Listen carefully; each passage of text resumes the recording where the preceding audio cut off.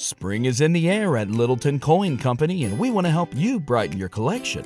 Visit us at littletoncoin.com all month long to enjoy 15% off your purchase. With a wide selection of coins, paper money, supplies, and more, Littleton Coin Company has something for every collector's taste. Use promo code SPRING at littletoncoin.com for 15% off your purchase all month long. Restrictions apply.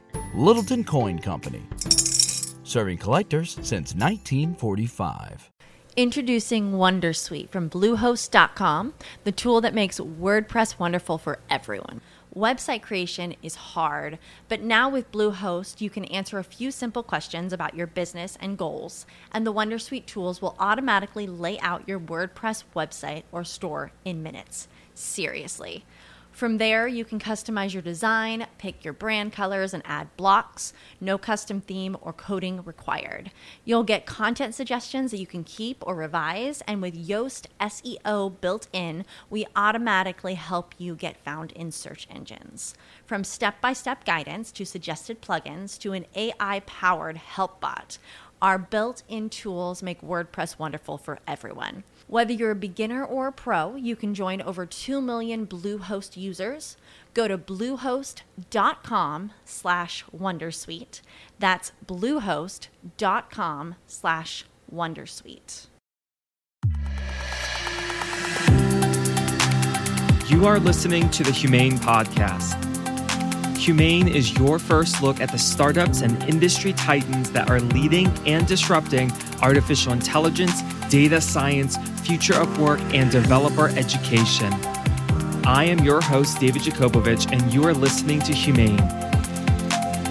If you like this episode, remember to subscribe and leave a review. Now, on to the show.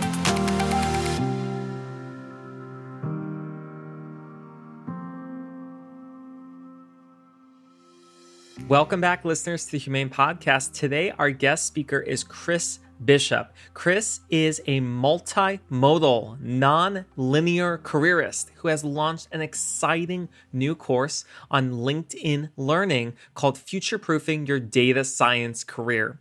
Chris and I originally met at the ODSC conference in New York City, where we were exploring topics around data science and research. And fast forward now to our digital-first society with so many career transitions, I had the first-hand look at seeing the beta and the launch of Chris's course on LinkedIn. It's a lot of fun. And Chris, thank you so much for joining us on Humane. Well, thank you, David. I'm delighted to be here and look forward to talking about, what lies ahead, certainly in data science. I mean, there's a lot of really interesting stuff going on, potential opportunities to do really interesting creative work that not only is fulfilling, but can help the planet. I mean, we're seeing it already with, research sciencing the heck out of, vaccines and cure investigations, as well as new models around how people get health care and how people commute, telecommute. Here we are, in this environment, days full of Zoom meetings. And again, it all represents lots of opportunity across a range of disciplines and verticals, and especially for data scientists.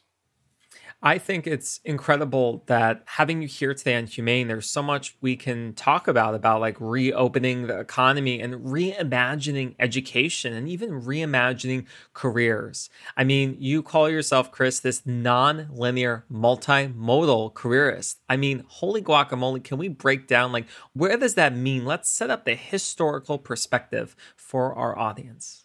Okay, so I have a degree in German literature from Bennington College, small liberal arts school in Vermont. I minored in music. Right after getting out of school, I got a gig touring with this band called McKendree Spring. I did 3 albums with them, including one at Electric Ladyland, Jimi Hendrix Studio in New York. We opened for bands like the Eagles, ZZ Top, Fleetwood Mac, Frank Zappa, Weather Report. Anyway, the band eventually broke up. I moved to New York, became a studio musician, played with people like Robert Palmer. I did 2 tours and a live album in London at the Dominion Theatre, playing bass and keyboards and guitar with him. Played with Chuck Berry at the Meadowlands, played with Bo Diddley at Danceteria and the Bottom Line. Ended up in the jingle business, writing music for television, running a synclavier, which was the digital musical instrument at the time. Played bass and sang on the first Kit Kat jingle. Give me a break, oh, give me a break. Break me off a piece of that Kit Kat bar. And because you get residuals, these checks would just appear in your mailbox. It was like pretty amazing. And then I became intrigued by the web and taught myself to be a web producer and worked at a couple of seminal interactive agencies in New York. And then, much to my surprise, was hired by IBM into their fledgling corporate internet programs division. And I worked at IBM for 15 years, doing lots of different things. We were pulled into strategy roles pretty quickly as these line of business execs with P&Ls realized they could actually sell stuff and service customers and interact with journalists and analysts and partners using this wacky web thing. And I did a lot of social media stuff there, exec comms, worked at the IBM Foundation, and then was eligible to leave about 7 years ago and left and have been out on my own, kind of doing freelance writing and speaking. And to be honest, I realized when I got invited to give a talk, a keynote at Bennington College about my multiple careers, it was like, I'm sort of the poster child for the way today's learners are going to work. I mean, they're going to have multiple careers, right? The U.S. Bureau of Labor Statistics says today's learners will have 8 to 10 jobs by the time they're 38. Other data says, 85% of the jobs that today's learners are going to do haven't been invented yet. That certainly applies to data science. They're going to use technology that doesn't exist today that's going to make things like smartphones look really clumsy and stupid and way too big, and you had to carry it around in your pocket. What a waste of time, Grandpa. That's pretty lame. And so I've just been sort of talking and thinking about this, and as luck would have it, soon after we met at the ODSC conference, I connected with a gentleman from LinkedIn Learning, and he said, I think your content would be valuable to the LinkedIn Learning audience, and here we are. My course just came out, I think, May 1st. So it's out in the world. That's my nonlinear multimodal path so far.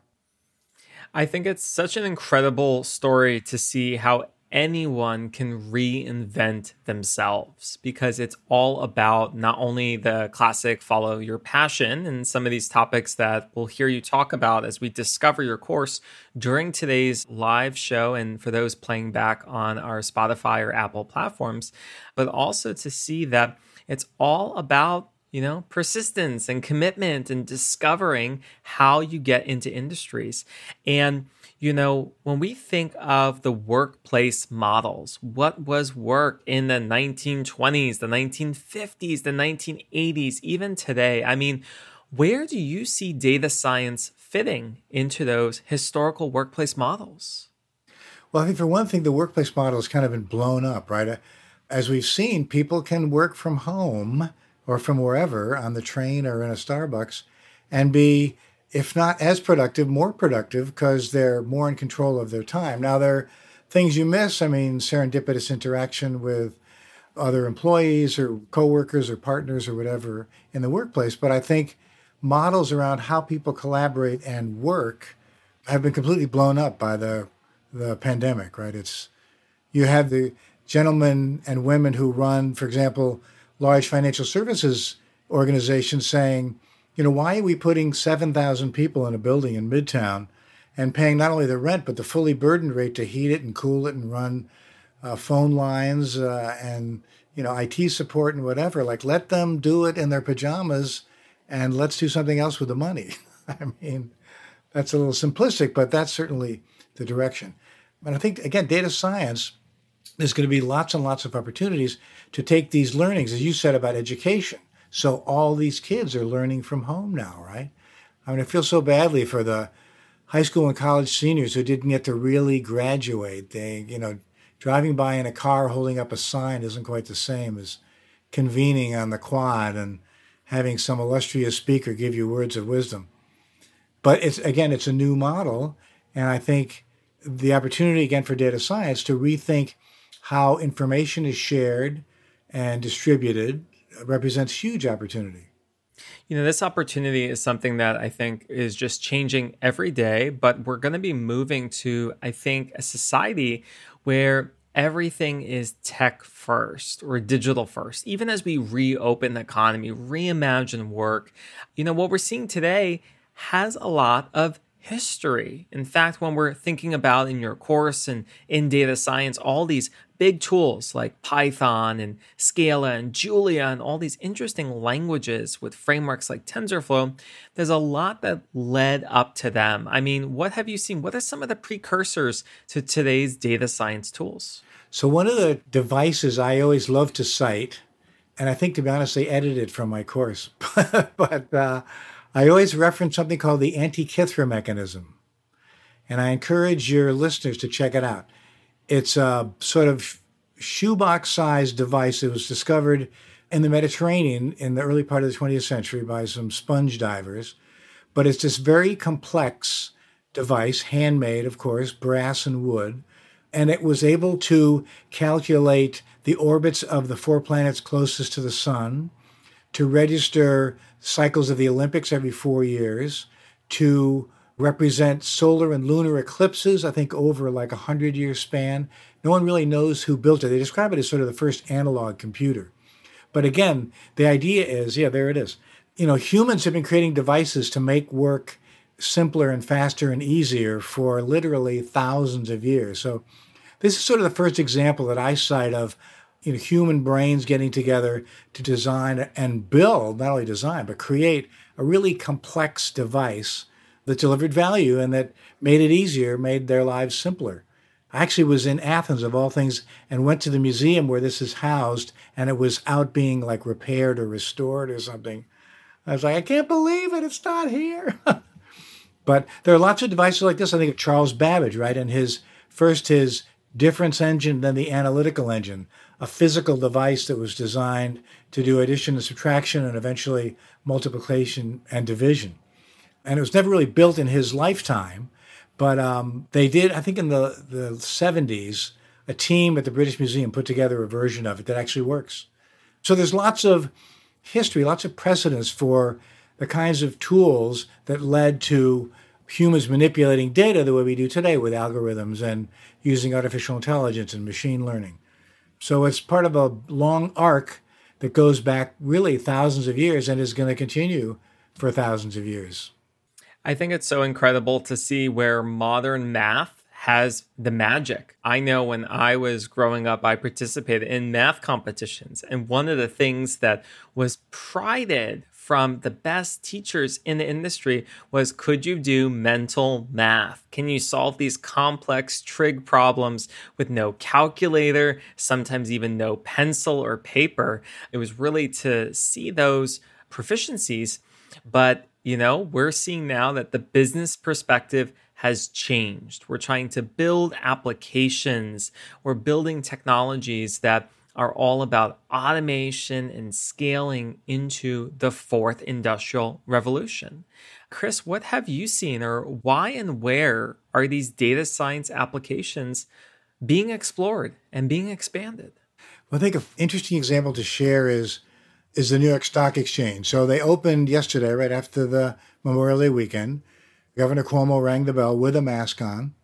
But the bottom line is actually, with all due respect, that space is basically a catering hall now because there are algorithms that are doing most of the trading. I mean, there are certainly people in there doing work, but, back to your comment about math, I mean, algorithms can make assessments and recommendations buy and sell way faster than a human can. So that's the model. It's like, let's use tools that'll help us move faster, work better, work more efficiently, improve productivity. And that's just kind of one clear example. We're also seeing, AI being used to help radiologists examine x-rays, right? And now I think their level of accuracy has exceeded humans, probably not in every setting, but things like lung cancer, they can more accurately identify tumors in AI instance than, say, a seasoned radiologist. It's the application of data science. It's a couple of examples. It's happening in all kinds of disciplines, all kinds of verticals. And I think it's exciting. Travel and transportation. A lot of data science put into the, unfortunately, scrubbed mission today, but hopefully we'll see the SpaceX launch on Saturday. That's going to open up incredible opportunities for data scientists, not just around NASA, but ancillary businesses, right? You have to keep in mind that there's a whole support system, an ecosystem that lets those two guys sit in that capsule and blast off to the ISS. I mean, lots and lots of businesses and data scientists working to put that together to make that go.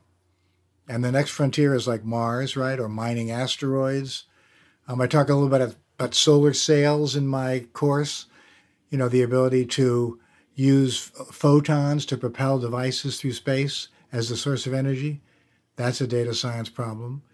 Mining asteroids is a data science problem. Weather is a data science problem, right? IBM bought the Weather Channel for lots of different reasons, one of which is to be able to equate sort of trending in purchasing with weather patterns. And what kind of insights could they gain from that kind of data crunching? It's pretty wild.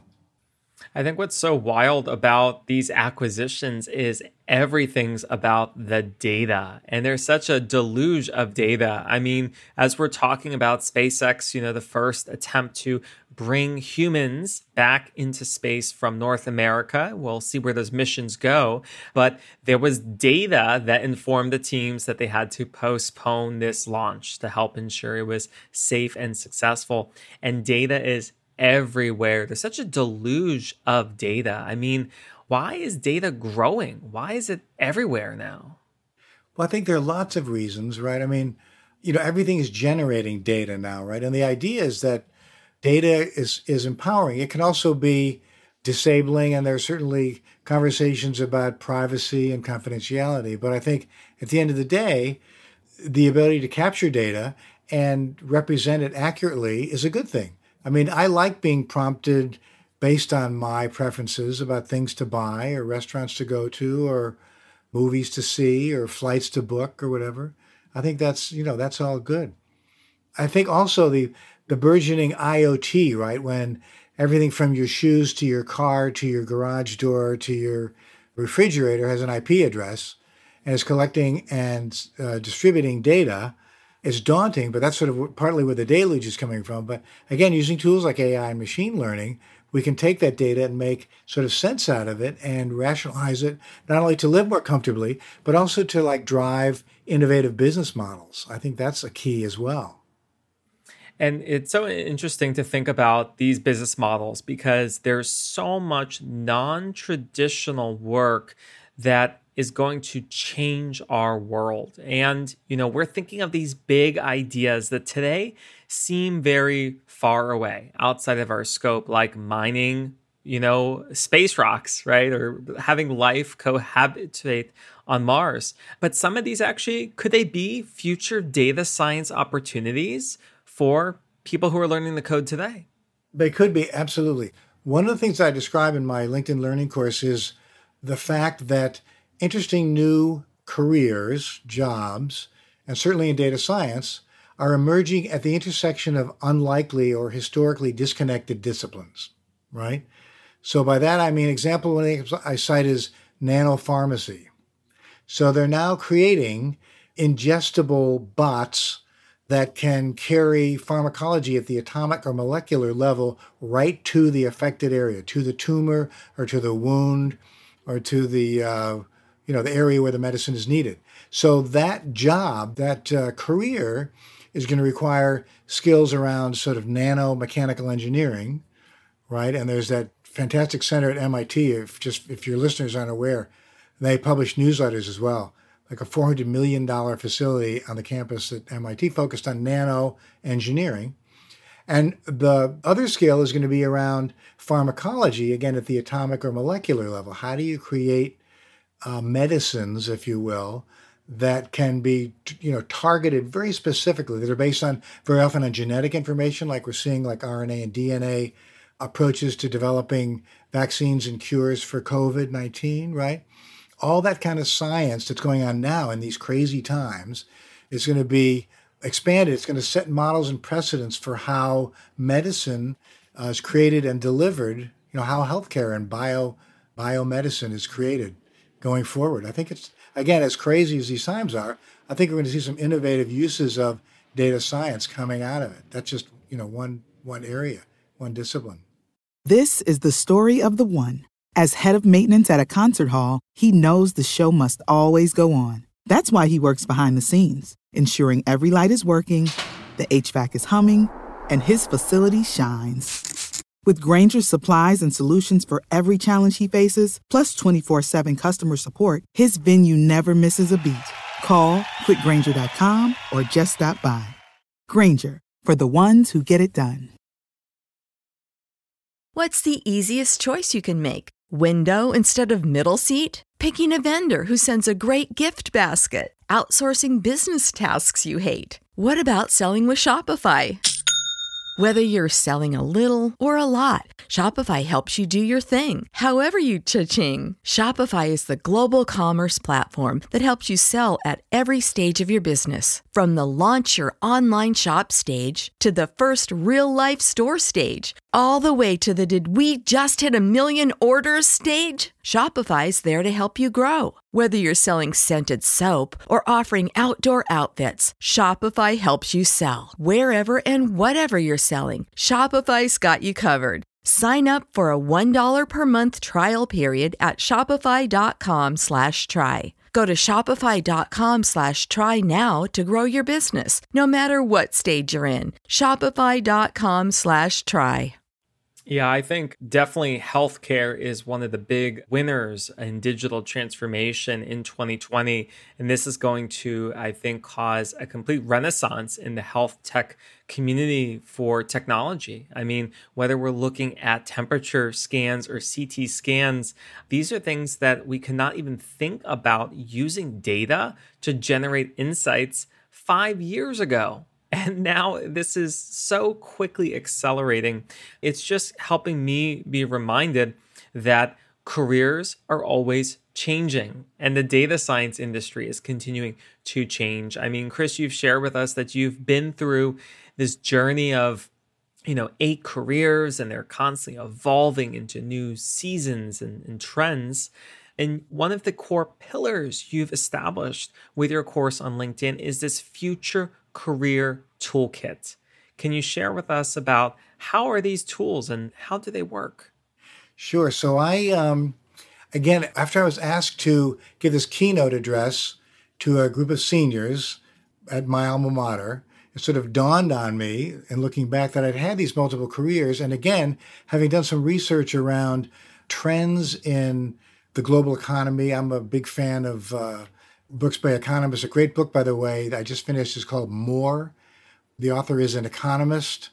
He writes for The Economist. I'm going to draw a blank on his name now that I've said his name, but it's a fantastic book, sort of the history of the global economy from the Iron Age to the present. But he captures how the economic model has changed, and again, a lot of implications around data science for sure, because there's always data on some level. It reminds me, I was at an event recently sitting next to an economist, and someone at the podium was speaking about future jobs and global economies, whatever, and that, the jobs, many of the jobs from 50 years ago don't exist today. And he turned to me and he goes, "Thank goodness they don't exist today." Like, what a relief. Can you imagine if we were still doing stuff we were doing 50 years ago? I think of healthcare or even medicine. But anyway, so my toolkit is sort of me reflecting on how I navigated these careers and trying to codify them into these 3 future career tools. And I always say this perspective was burnished in the crucible. This isn't something didn't read a lot of academic papers and cite a lot of academicians and scholars. This is like me schlepping around New York with my bass on my back in the subway, trying to get a gig as a musician, where, getting the job is the job. So I call them voice, antenna, and mesh. And simply put, voice is sort of finding your brand, your value prop, what it is that you do that no one else can do. And I use an ideation technique based on analyzing or selecting a favorite movie, TV show, even a game, a book, could be a graphic novel, whatever, and then teasing out, bubbling up what it is about that book or movie or game or TV show that resonates with you. Sort of using that to set up sort of criteria around what your voice is, right? Then the second one is antenna, where I ask people to look at sources. Where are conversations going on around these topics? So for me, my favorite movie recently is Blade Runner 2049. So I'm a tech guy. I'm into future culture. So the follow-on for antenna is, where are those conversations going on? So I look to BBC Click, a TV show that's a weekly program that explores interesting new technology and how it's being used in business. I certainly look at the New York Times. Bloomberg Technology is a source of information about future tech and culture. So that's the antenna piece. And then the third piece is mesh, which I like to describe as a sort of three-dimensional data visualization of your network. So it's like trying to track down, based on the antenna exercise, where the people and companies and organizations are that are having conversations about the topics you're interested in. Where is this work getting done? And tracking them down and connecting with them, getting on their proverbial radar and finding out what groups they're in, who they're connected to. I describe it as doing the Twitter math, like who are they connected to, who do they follow, who follows them, then who do those people follow, and building out this mesh of context. Because again, it's a numbers game at the end of the day, right? Mm-hmm. So it's the more people that know who you are and what your value prop is and what you're interested in, the better your odds of finding your next data science career and the one after that. So exploring these three areas of the toolkit, voice, antenna, and mesh, they're all so important. And, I think they're all underrated. I don't think enough people spend enough time working on them. For me, voice has been something that, we're talking about it on the podcast, right? Building that over time. And I think the soft skills is often missed in a lot of communication for data scientists. Why do you think that is? And how can we change that? Well, I think, again, I encourage data scientists, once you sort of go through these exercises, but keep in mind that you want to try to be moving up the value chain, right? To use a economist term, right? And the model I use is in the music biz, right? Because I spent a lot of time in the music biz, 20 years as a professional bass player, right, in New York. You start out as a musician, and then maybe eventually you work your way into a role as an arranger, and then maybe you become a composer, and then the sort of final destination for me is being a producer. That's kind of the path that I took, certainly in the jingle business, right? So by the end, as a producer, I was hiring people that I thought were great to play on my compositions. So the same model applies, I think, to data science. So first of all, get into a discipline or a vertical that you're interested in, a topic area that you're passionate about, because then you'll be successful if you're interested in it. And then find ways to be able to sort of step back and provide more strategic, kind of higher level business perspective. Like respect the fact that you know more than you think you might know about how, say, a business is run. And so, it's not for everybody. Certainly some people are content just to be the session-based player or the data scientist, helping do the work on the ground. But I would encourage data scientists, again, as this is such a rapidly evolving and morphing field, to think about how to move up into, say, a management role or a strategy role, to not be afraid to sort of contribute ideas about, solutions for innovative products and services that a company might take on to drive their business model. Because you as a data scientist have a very unique perspective about what kind of data gets collected, how it gets used, how it gets applied, what the benefit of doing that might be. And it sounds like a lot of that, from honing your voice and sharing your opinion and talking about the tech, leads into, as you've shared, Chris, the antenna, right? Building this intuition to see where is the industry going? Where's the marketplace? I mean, I'm sure just like yourself, I live my life in my email inbox. Sure, I'm using different tools like Slack and Teams today, but I will tell you the amount of newsletters I get weekly goes upwards of 1,000. I mean, I can tell there's so much, and, we have to build these right ways to go through the data deluge, right? It's just a data deluge of information, which I feel like so privileged to be we're living in a world where there's so much access and equity in this information, but how do you act on that information? How do you form that antenna? That's so important. Yeah. So as you said before, this deluge, again, what I say in my course, it's the good news is there's lots of sources of information, and the bad news is there's lots of really good sources of information. So managing, parsing, doing triage on the tsunami of info is the challenge. And I struggle with it myself. I still do. I get lots and lots of emails. But in terms of building the antenna grid, it's a grid model, right? I think there are a lot of indicators like your inbox, like what newsletters do you subscribe to? Those that sort of indicate subliminally or not, topics you're interested in. You subscribe because it aligns in theory with your voice. I would look at bookmarked websites as well. Like, what have you bookmarked? Or what's the stuff that's across the top of your browser that you need to get to quickly? The implication is these are topic areas you're interested in.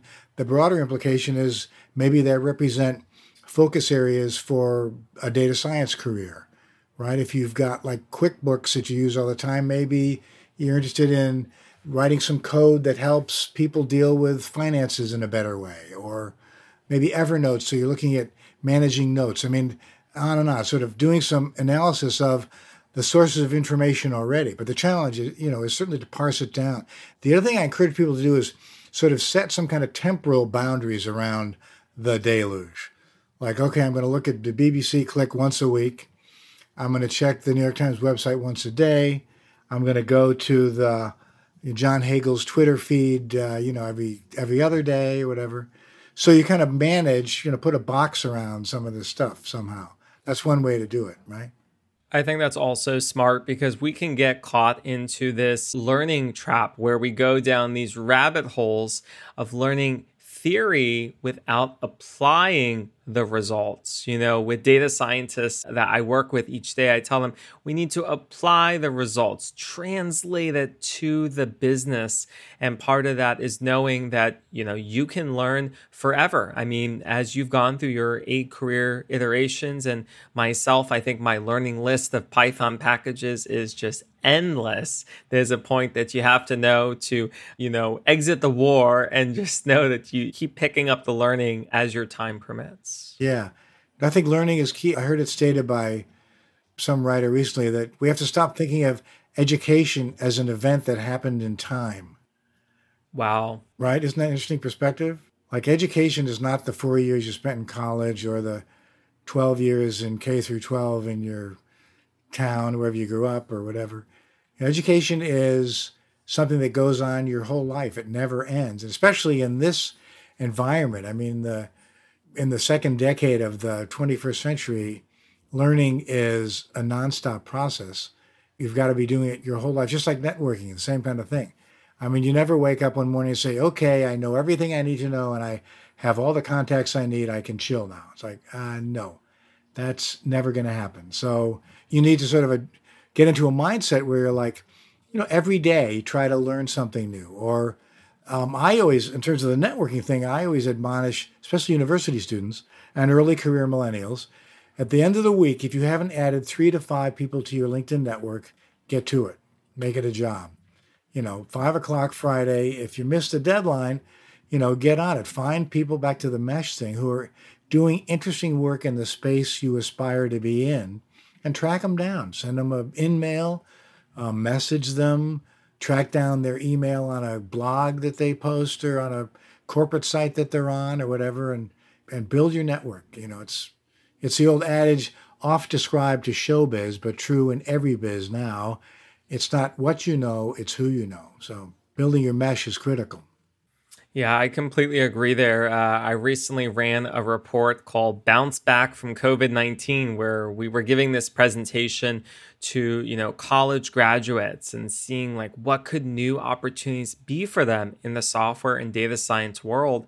And I talked about all these platforms, but I really honed in on LinkedIn. I talked about a lot of common things that people don't know how to discover on the platform that are hidden gems, such as getting those daily emails with the titles you're interested in. Or like you mentioned, Chris, just as important as customizing a message.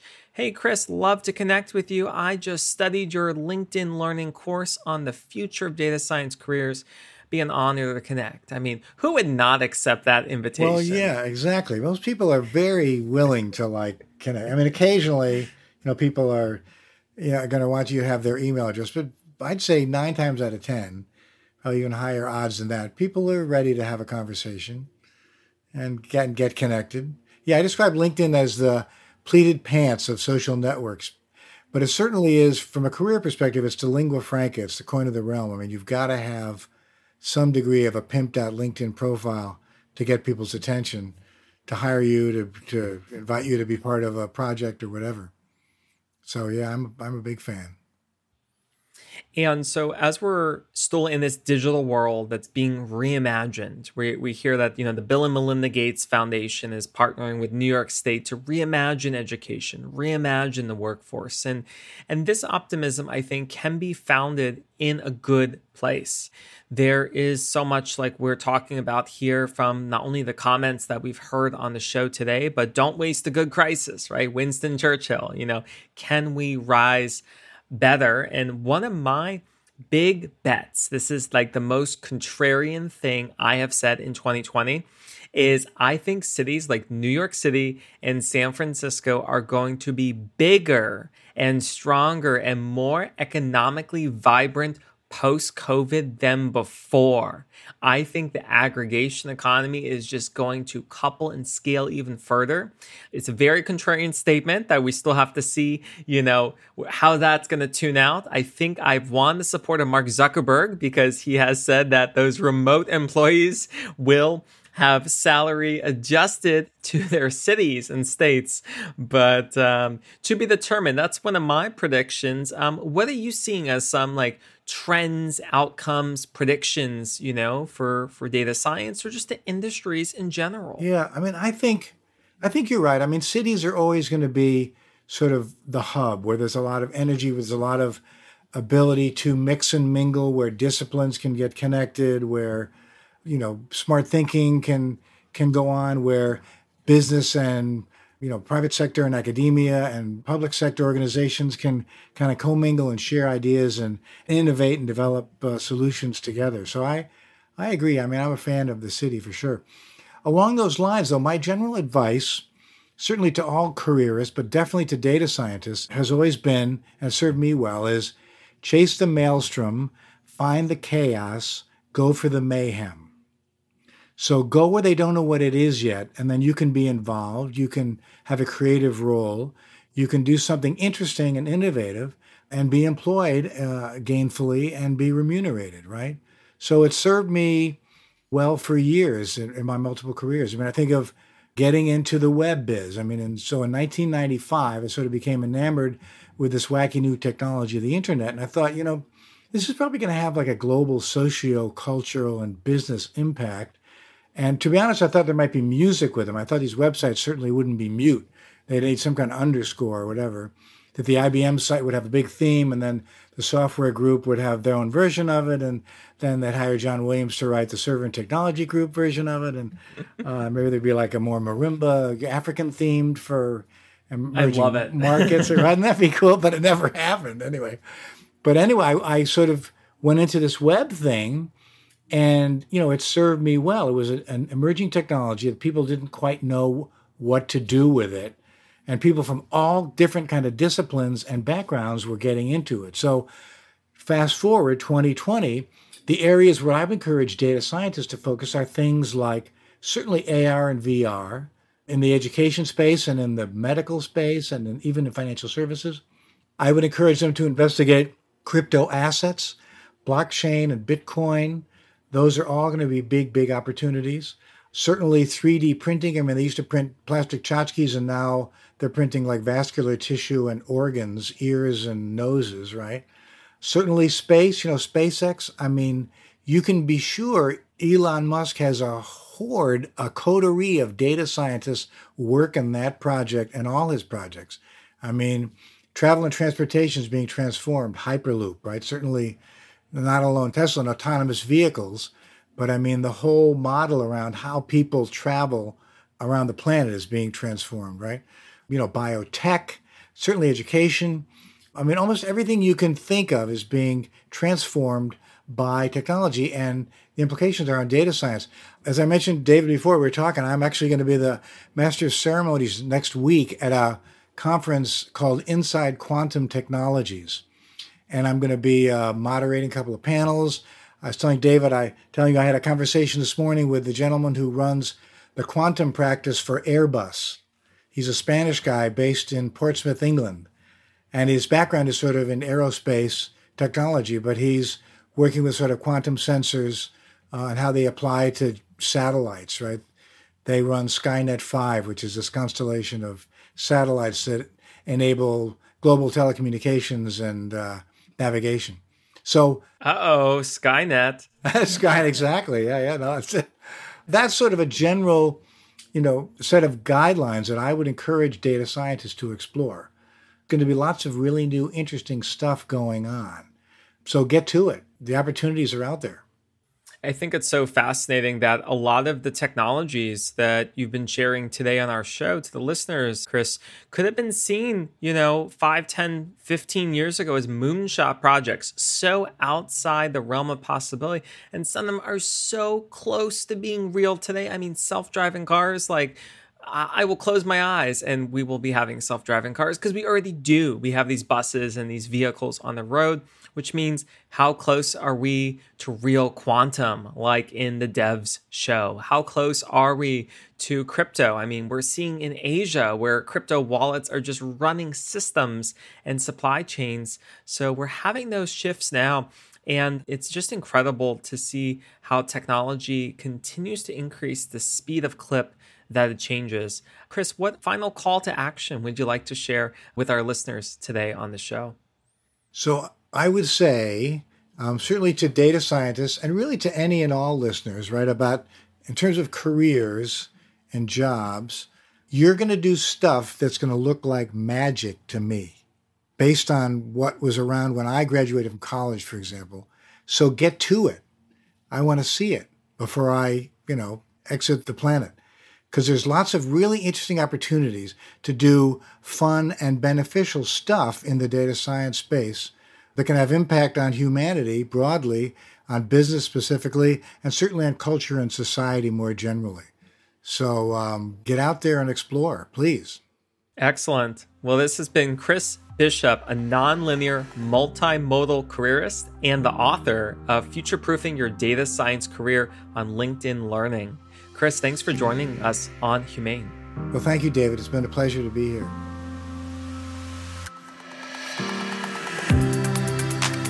Thank you for listening to this episode of the Humane Podcast. What do you think? Did the show measure up to your thoughts on artificial intelligence, data science, future of work, and developer education? Listeners, I want to hear from you so that I can offer you the most relevant, trend-setting, and educational content on the market. You can reach me directly by email at david@humanepodcast.com. Remember to share this episode with a friend, subscribe, and leave a review on your preferred podcasting app, and tune in to more episodes of Humane.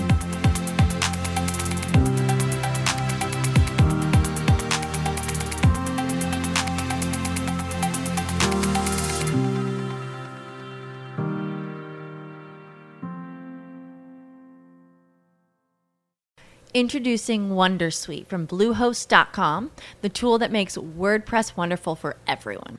Website creation is hard, but now with Bluehost, you can answer a few simple questions about your business and goals, and the Wondersuite tools will automatically lay out your WordPress website or store in minutes. Seriously. From there, you can customize your design, pick your brand colors, and add blocks. No custom theme or coding required. You'll get content suggestions that you can keep or revise, and with Yoast SEO built in, we automatically help you get found in search engines. From step-by-step guidance to suggested plugins to an AI-powered help bot, our built-in tools make WordPress wonderful for everyone. Whether you're a beginner or a pro, you can join over 2 million Bluehost users. Go to bluehost.com/wondersuite. That's bluehost.com/wondersuite.